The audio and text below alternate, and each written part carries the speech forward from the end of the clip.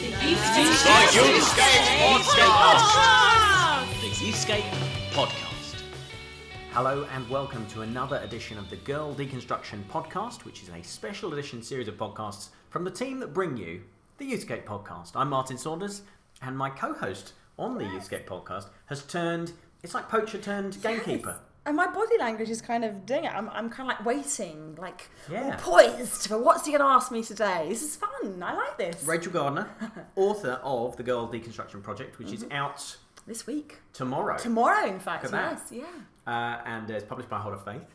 And a brilliant book it is too. And you'll find out later how you can get your hands on a copy of it Yeah. by virtue of bundle, winning yes. a bundle. Yeah, Lovely things. we'll get to that. But each day this week we're meeting another brilliant guest. And today it's the turn of Laura Hancock, who is at Youth for Christ. What's her job? I think she heads up the national work there. So Okay. and National yes, head of national Youth head for of Christ. yes, and We she's. just made her national director. I think we should. That's fine. And she is also works a lot with Limitless, the team there, so with Tim Alford, and she's a youth worker. That's, I think, what really comes out in this interview is that she has this national role and national perspective on youth work, but she also does incredible work locally in a church, and just has such a huge heart for teenage girls. So we might talk a little bit more today about how this stuff plays out with teenage girls. The Girl Deconstruction Project is not a book for teenage girls particularly, is it? No, it's Well, I written- presume like 19 magazine, it'll be read by sort of 14 Did you plus. read 19 magazine when you were 13-year-old? I used to read Just 17. Did you? No. It's so bizarre, isn't it? Like, that world has definitely gone, hasn't it, of those magazines? Now, that's the internet for you. That is. So this is written for sort of 18 to 30-year-olds, fully recognising that older and younger might read it, but it's kind of really geared at those years. Okay. And so give me a little insight into kind of what you're talking to Laura about today. Well, interestingly, with all of these interviews, I didn't plan with the guests beforehand, like, what is the thing we're going to talk about? We just started talking, and then it was very obvious, very quickly, what came to the surface for people. And so for Laura, really, very early on, she shares about something in her own upbringing, which is really painful and really challenging for her, that she's had to kind of process all her life. And what comes out of it is just this incredible thinking she does around body image, and how, as a woman in the 21st century, there is still so much emphasis on your body and what your body looks like, and you're judged based on that, and you judge yourself, how she deals with that. And she has some really challenging thoughts about how we mentor teenage girls in this space, but also how women together, how we do this, because generations below us are looking at us and taking some of their social cues from us. How do we deal with this stuff? And, you know, I fall into this trap a lot. I fell into this trap earlier on in one of the podcasts this week of kind of talking about how a woman looks as if she can't look the age that she is, that somehow that's a bad thing, she should look 10 years younger to look great. So it's a really interesting one where we kind of deconstruct some of these traps that we fall into. Now, this is very much an issue for teenage girls. So, of course, body image issues don't go away. Probably, I don't know if there is a point in a woman's life where she stops worrying about how she looks I don't know. or thinking about it. But certainly, it feels most intense in the teenage years. I am the dad of a 10-year-old girl who is astonishingly brilliant at everything. And my greatest fear as a dad is there are lots of stats around. I remember Dove talked about this in one of their advertising campaigns that says once a teenage girl, or once a girl reaches kind of puberty in the teenage years, their self-esteem, their self-confidence plummets.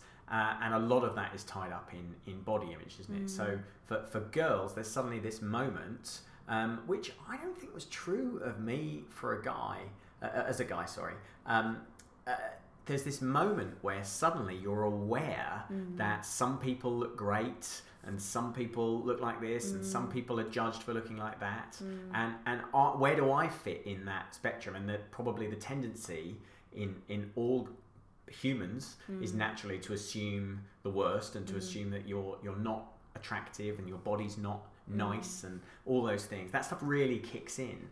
And I don't expect you to have an answer to this, but I think it's a great challenge, isn't it? How we help girls not to have their self-esteem plummet. Because my greatest fear for my daughter is that being, at the moment, at 10, she thinks she can do anything. She thinks she can take over the world. Yes. My worry is that at 13, she won't think that anymore. Or that somehow that thought will have been pushed to the far recesses of what she feels is okay for her to be. Because that's the other thing, is I think that for a number of girls. And again, where these things come from, in a way, I'm not a neuroscientist.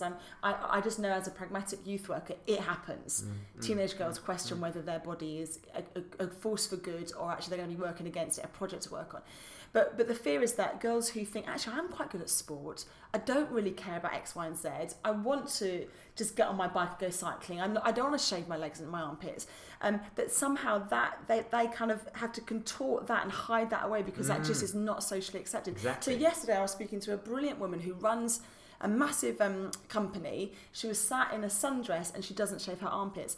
And we didn't talk about it at all, but I clocked it early on. And my initial thought was, oh, you don't shave your armpits. And then I thought, that's great, you don't shave your armpits. And then I was thinking, oh my goodness, when did you... And I was doing this kind of second conversation in my head as we were talking, because I didn't feel like I knew her enough, ironically, to kind of say, and I'd like to go back and have a chat with her about it, actually, because I was thinking, that's incredible, but that is so risky in a culture that... Even other women who are highly intelligent, highly engaged, the top of their game, will be shaving their armpits because that is more socially acceptable. And yet we wouldn't expect a single guy to shave his armpits. So I think there's lots of this stuff that we do all the time where we kind of agree almost subconsciously what we're going to adhere to that is purely culture. Purely culture. There's no reason for shaving your armpits. Dirty if you don't shave your armpits. So I think you're right, and as parents and as youth workers, we kind of want to be battling this stuff and holding this stuff at bay so that people in generations below us are given the chance to breathe and to think, like, how am I going to live in this body that I've been given? What am I going to work on? Because it's good to be healthy. It's good to kind of care for your body. But notice when those become obsessive moments where you lose yourself. And there are some things we can practically do, aren't there? It's about building really strong foundations. It's about helping kids know from an early age of both, boys and girls know from an early age that they're loved, that they're unique, that they're valuable. All that stuff is kind of rooted and built as a foundation within them. And that they can do stuff as well. I think the other fear is that we tend to give girls messages that are quite passive, like that are more about emotions.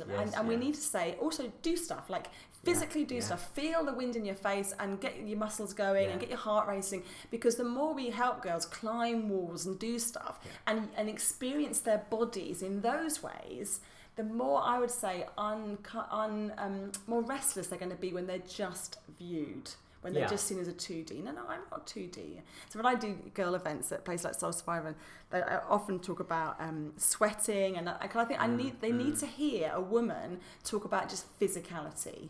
That's really important. We are not hairless creatures. No. We sweat, we fart, we have hunger. Hang on, what? Yeah, absolutely. And I don't go on forever about it, but it's really important that is not what boys do. No, it's what bodies do, actually. And that's really important that we talk about that. I went to a gig the other week. You wanted to go like, she's about to talk about menstrual products. I went to a gig. Like, quick. Let's read this. And there was I'm not going to pretend I knew her, but there was the support act. It was Ed Sheeran at Wembley. Oh, yeah. And there was a support act, which she was called Anne Marie. And according to, aforementioned wannabe teenage daughter, this is amazing that I saw Anne Marie. I've no idea still who Anne Marie is, but she's very talented, and she came on in a sports bra, but in a totally non-sexual way. So kind of active wear. So like active wear, exactly. And then halfway through the gig, she kind of like lifted up one of her arms and kind of sniffed under her armpit. She was like, "Oh no, I'm doing okay. It's not too bad." And I thought, gosh, the messaging is starting to change. Yes. Like a pop star couldn't have been that way 10 years ago. But had she shaved her armpits? It's really interesting, isn't it? She had shaved her armpits. Yeah. But it's interesting. It is interesting. But I thought it was a step in the right direction. Yeah, I think my final thought on it is just that we need to help girls and boys develop critical thinking that is able to hold the culture up to critique and say, well done. Do you know what? This is the message. This is the prevailing message in our culture, but it doesn't make any sense. Why should girls have to shave their armpits and boys not? It doesn't. There's no logic to that. Be quiet. So sit down. If we help them to critique and think critically from an early age, I think that puts them in good stead. But I'm no expert, and I'm now absolutely terrified about the years ahead. No, she just needs you to show up in her life and keep taking her to play football. All that stuff is good. So today we've got two things, and the second one is a surprise, which we shall unveil at the end to keep you listening. But first off, you had a great chat with Laura Hancock. So why don't you tell us about Laura and let's go. Well, it was a wet day in Birmingham, and we found a sofa and we just started chatting, and this is what Laura said. The Girl Deconstruction Podcast. So, on a very wet and wild day in Birmingham, I found a sofa and found Laura Hancock, everyone. How are you, Laura? I'm really good. Totally inappropriately dressed for the rain, but so do you get up and just wear whatever you're gonna wear? Well, irrespective I went of to a gig last night, and so yesterday I decided what I was going to wear, and I was too tired waking up this morning to make any changes to that plan. So I love you all the more that you plan what you're gonna wear. Was it a good gig? What was it? It was such a good gig. Yeah, Coco and the Butterfields. Very good. Heard yeah, it. Canterbury based. I saw them about 4 years ago at Glastonbury, and then saw they were playing in Birmingham last night. I was on a 7:30 train to London, but I was like, no, I'm going to go to this gig in Birmingham. So I got straight off the train, went to this gig. It was great. Had a lovely time. That is amazing. That is so good. So thank you so much for chatting. And I suppose, Laura, you're a fellow youth worker, aren't you? And you work for Youth for Christ, and you do a lot of stuff with Elim Limitless. And I'm at the moment just sort of picking a few women's brains about, like, how do you deconstruct some of the ideas in culture around being female, being a leader, being a woman, being beautiful, being intelligent, like all the kind of the mire and the mess of stuff that we kind of have to work through. I'd like to hear you sort of chat about that. Has it been plain sailing for you? No, and it still isn't. It's something that I've really struggled with, I think. My background, I'm an only child. My mum, when I was younger, suffered really bad with an eating disorder. So I've kind of grown up with family speaking over me a little bit. Well, don't be like your mum. Don't, don't not eat. Don't all this. And so I think, and just working out what that means, and I think even as an adult and a female, I still have to be really disciplined in the voices that I listen to. Just in terms of what I believe about my own weight, what I believe about my own appearance. I would say now it's something I'm free from, but I have to keep cutting chains and making sure I'm free from. And so there is stuff I put in place to try and help that. So thank you. That's so vulnerable and so honestly sharing that. Thank you so much. I know people listening might have sort of similar stories and just be saying, "Oh my goodness, I totally get that and I totally understand that." So let's sort of backtrack a few years. I don't want you to talk in depth about your childhood, but like as a teenage girl, like those voices that you like, can you identify where they were coming from? Like about you got to be thin or you got to be tall, or what were those messages? I think it's more where weren't they coming from? So like you go through school and you hear what people say about people that aren't a certain shape, or I'm so old. It was like magazines, and you see in magazines still exist. I know, but no one gets them. It's all online. I'm so old, but you'd just be seeing the visuals that you were presented with were very much of a certain shape, and I think I'm not naturally someone who is stick thin, and I think there's been a real journey for me, I think, in my late teens, early 20s, around what does it mean to be healthy and the shape that God's created me to be. So first and foremost, I'm called to be a good steward of my body and a good steward of my character, and the important thing in that is that I am exercising regularly, I'm eating well, not because I should look a certain way, but because God wants me to be loving young people and sharing him for as long as I possibly can. And so I have a responsibility to be healthy and all those sorts of things. And actually that's where the healthy eating should come from. That's where exercise should come from. That's where a good night's sleep should come from, because God is, my mum says this phrase, we're peaches, not oranges. And so we can't cut off segments of our lives of what it looks like to be a healthy person. Oh, well, my weight is good, and so I must be good, or this part of me is going well. Actually, we are wholes, and so I believe we are called to be healthy, holistic. And I think I've had to transition from being like, as long as everything on the outside looks okay, people will think I'm okay or will like me more, to actually I am this whole person that God calls all of me to be honouring him. And you know what, if I way more, but I'm eating well and doing exercise, that's okay. Because that's who Yeah. God has called me to be healthy. And it requires, I guess, if I think about my own life as well, a huge amount of self-kindness to actually really deal with this. Because I don't know about you, but I've battled with some very similar things. I had a bit of probably an undiagnosed eating disorder as an adolescent because I was just punishing myself from the outside and then thinking if I can control what's on the outside, somehow this kind of confusion inside of who actually I really am and or that I can kind of have more of a handle on. And it was a kind of a self-punishment. And it took a lot of lovely people in my life and God being incredibly kind and generous. And also me sort of saying, actually, I'm kind to other people. Why am I not kind to myself? To actually say, no, I'm not going to deal with this because I've got to look like I've got it together. But because if God is the lover of my soul and he loves my body and he's got a call on my life, then actually I can kind of calm down a little bit and say, come on, Rachel, just begin to learn to love yourself and do this because of self-care, not because it's a kind of a Christian punishment thing. I mean, you're nodding away. And I think there's a whole thing around being a female and a leader in that as well. Like, since that was kind of almost past wrestles, I think as you get older and become, you know, oh, you're a female and you're leading and you speak at stuff, there's almost I don't think it's greater, but just different expectation to have it all together.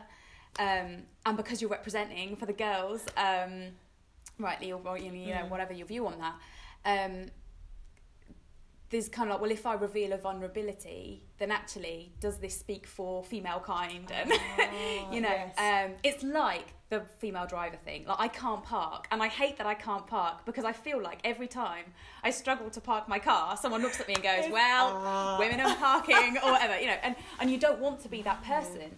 And so I think, again, you just keep coming back to God has created me as a person, a whole person, and, you know, there are some things I get horrendously wrong, and actually people need to see that I get stuff wrong to an extent to know that it's okay to get stuff wrong, and to be a female and to mess up and what that looks like, and it's okay to do that. You don't, because you're, you know, in this position of leadership, people are still to an extent making it up as they go along, and people make mistakes when they do that, and that's true whether you're male or female. Absolutely. And, it's one of the nice gifts of getting older, I think, actually, isn't it? You kind of, I think in my 20s, I knew in my head that people can't have it all as got together as they look.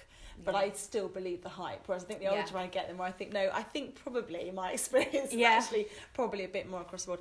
One of the chapters in the book, or one of the sections is on body, and I write a chapter on desire, and I write a chapter on nudity, like actually how we feel about the body and how women's bodies are used and misused in kind of public life. And it seems so bizarre, isn't it, that actually we're in 2017, 2018, 2019, and actually women's bodies are still covering billboards, still selling things, still dehumanised. And you are one of the senior leaders here at Youth for Christ, but you're also a youth worker. Like, I love that about you, Laura. You're always a youth worker. So, I mean, how do you see that played out in teenage girls' lives right now? Yeah. Do you know, I think that it's definitely not helpful at all that publicly there are so many filtered images, there is so much exposure physically of female body. I think what is equally as damaging is what you girls see from their friends on social media. I think these girls look at accounts, social media accounts, YouTube videos of certain celebrities and go, I should look like that. But I think it becomes amplified even more when they see a Snapchat story, an Insta story of someone they know at school who has taken hundreds of pictures, spent hours and hours and hours making themselves up, getting the lighting right, because that puts a pressure on them that they should be like that. If that was attainable for that person who I know, who isn't this far off celebrity, then actually it becomes a huge thing when it's like, well, this girl that I sit next to in science can make herself look like that, and I don't look like that. It's like greater pressure, do you reckon, in a way? I think it, in some ways, yes. I think equally they know that in science they don't look like that, but I think there then becomes this snowball effect of, well, if her social media looks like this, then mine should look like that too. And then out come the hours of, you know, making yourself up, getting the right lighting, getting the right filters. And as they see their friends post more of their bodies on social media, then at that point you become different to them if you don't do it. I think there's always a knowledge deep down that you're different from a model or from a celebrity. But as soon as someone you identify with and is your age and people start doing that, then it becomes a you could and should be doing this too. It becomes the norm, doesn't it? Yeah. And it's a brave girl to break free from that. Yeah. And actually, you're right, it's a brave girl, but also in a way, well, we know, don't we, as women, that sometimes if you do things a certain way, sometimes your female friends or female peers can feel inadvertently judged by that. Because you're like, well, who are you to take some kind of moral high grounds? Like, we're putting up with having to do hours of makeup. Like, why are you not doing that? And the thing of doing it with grace and graciously and, you know, not calling that person a slut or not calling that person or calling out their insecurities publicly by doing that. But how do you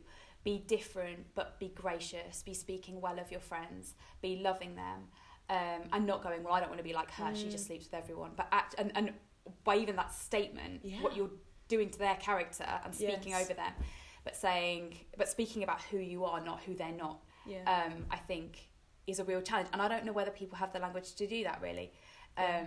And I wonder actually sometimes, I mean, you are a whole lot younger than me, but just thinking about, there's teenagers, there's your generation, there's my generation. I think I see it in all the generations, and not that men don't do this, but I think as women we do fall for it's called tall poppy syndrome, isn't it? Where you see a woman doing well and you just kind of want to slightly pull her down.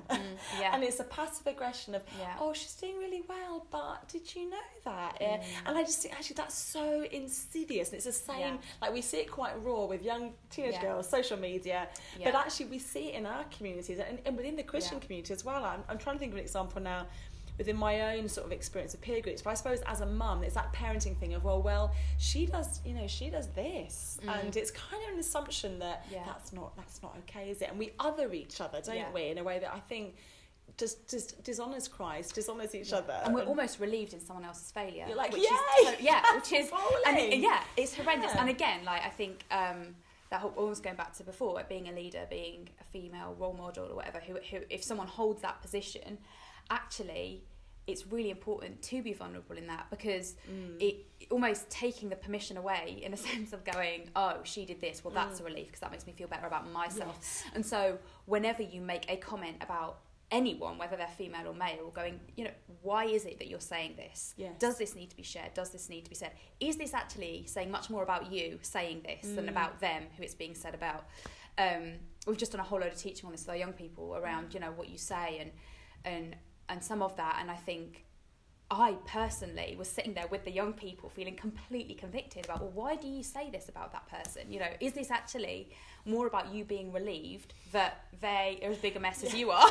You know? Exactly. And again, it's just not, it's not honouring. And so teaching girls to be confident in who they are because of who they are, not because of someone else who someone isn't, in a sense, is a real challenge, really important. No, absolutely. And I think this is where I think as women who are leaders, or women who God has called us to lead in whatever sphere, whether it's leading in our home with our children, whether it's leading in business, in education, in youth ministry, church leadership, I think recognising that actually the way we're going to do that might look different. So one Christian woman might say, actually, I'm never going to use infertility drugs, or I might never wear makeup, or actually to really be living in the way that God asks me to be, I need to be single, or whatever it might be.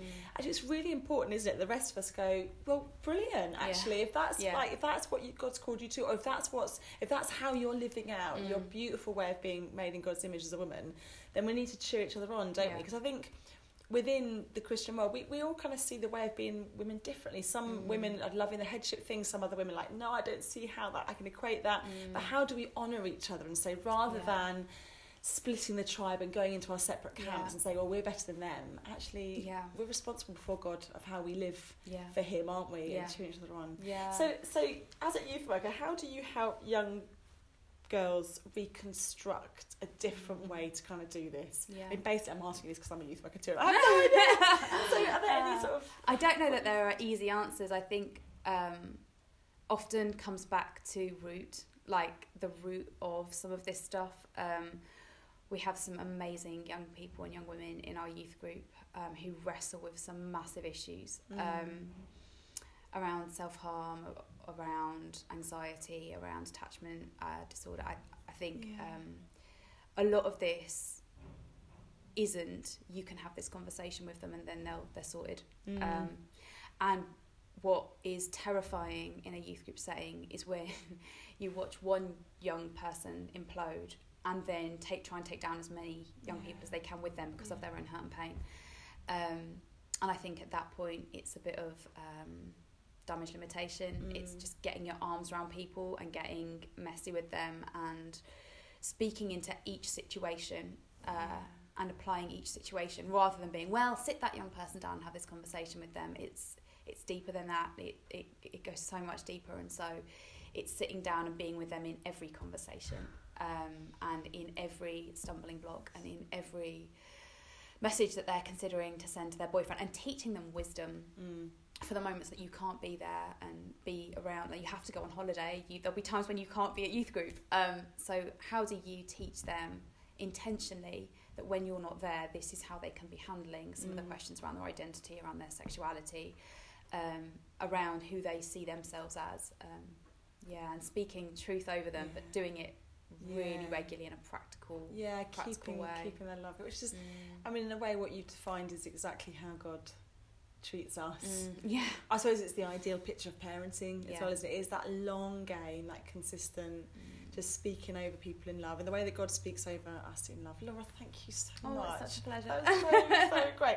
Now, what are you involved in? How can people find out a bit more about you? You're going to be speaking at Summer Survivor this summer. So that's so exciting. Yeah, that's happening. What else are you involved with? So, a Youth for Christ, I oversee the church resources department. So we make week in, week out resources for youth workers, specifically to help them engage with unchurched young people, so young people that don't know Jesus, and also for young people who know Jesus to share their faith with their friends. So that's westsearesources.co.uk if that's something that anyone's looking for, resources around that.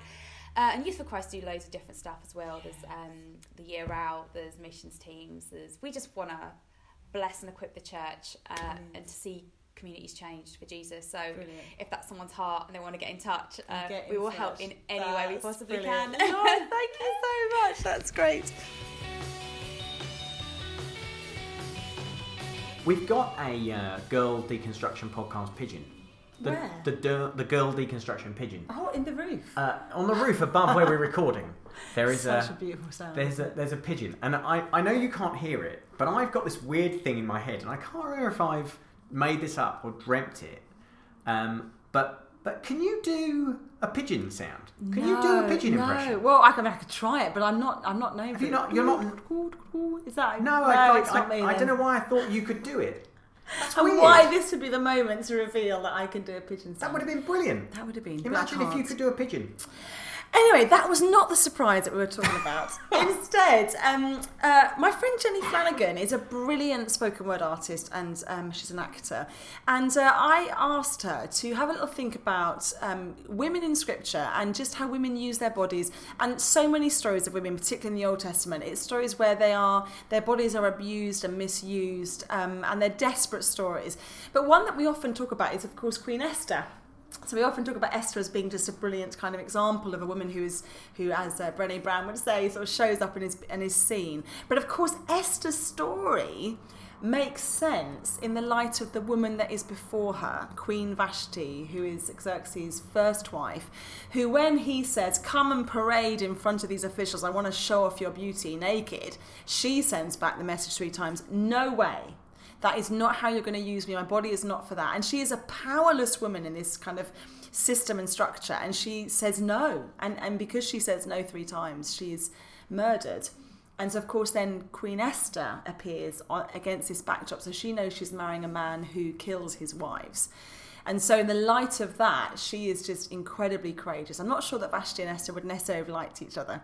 I'm not sure that Vashti would have agreed with Esther's way of responding, and yet it did save a nation. But it's an interesting reflection that Jenny brings to us about bodies and how we see our bodies, and kind of even in systems where we talked about, Martin, where culture around us sends really negative messages. actually, what is that kind of sense of, this is the body that God's given me, and actually I have the capacity to make choices about my body and use it in a way that glorifies God and is powerful. So have a little listen to this.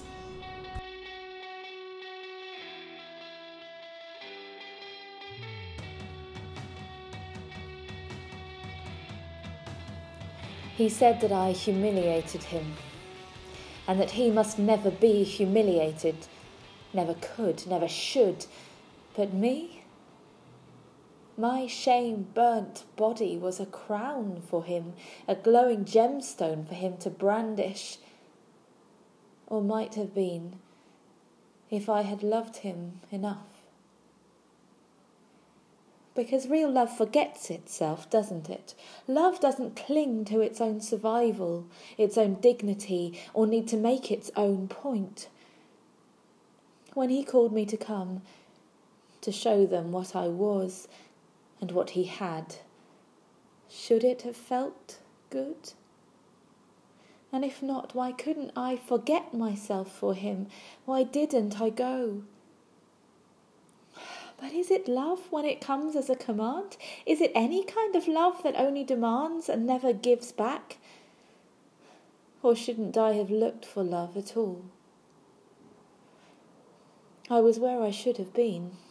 I was good at that, where he had set me, the women's banquet. And I would say it was more dignified, but maybe only looked that way. Fear trembled under the table quietly. And after 7 days, when the party never stopped, and I was weary and lonely, and hoping we were near the end, the command came to parade in my crown at his feast. Everyone heard and saw and waited. They knew it wasn't done, it wasn't decent, but it was demanded. Only no part of me was ready to go. He owned me, and I resisted. I would not go. And that was the end of us, but not of me. I thought it might end everything, but here I am, and the contours of life are changed, and my body doesn't glow with shame. No, it is being born again. The pain is shifting.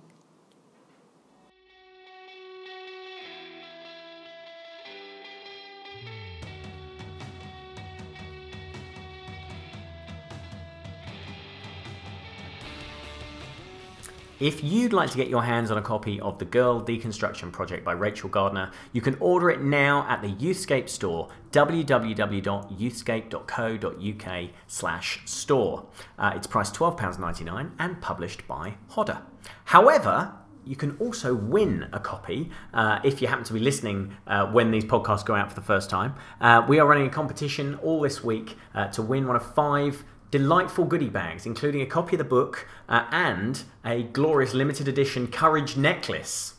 And you can get your hands on on one of those by emailing podcast@youthscape.co.uk with your answer to the question, what is one piece of advice that you would love to hand on to teenage girls growing up in the UK today?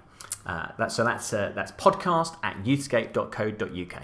But as well as this podcast this week, did you know that every Monday we release a Youthscape podcast where we interview a fantastic guest from around the world of youth ministry? And you can get that for free. You can go to iTunes or you can download it from the Youthscape store, which is youthscape.co.uk/podcast.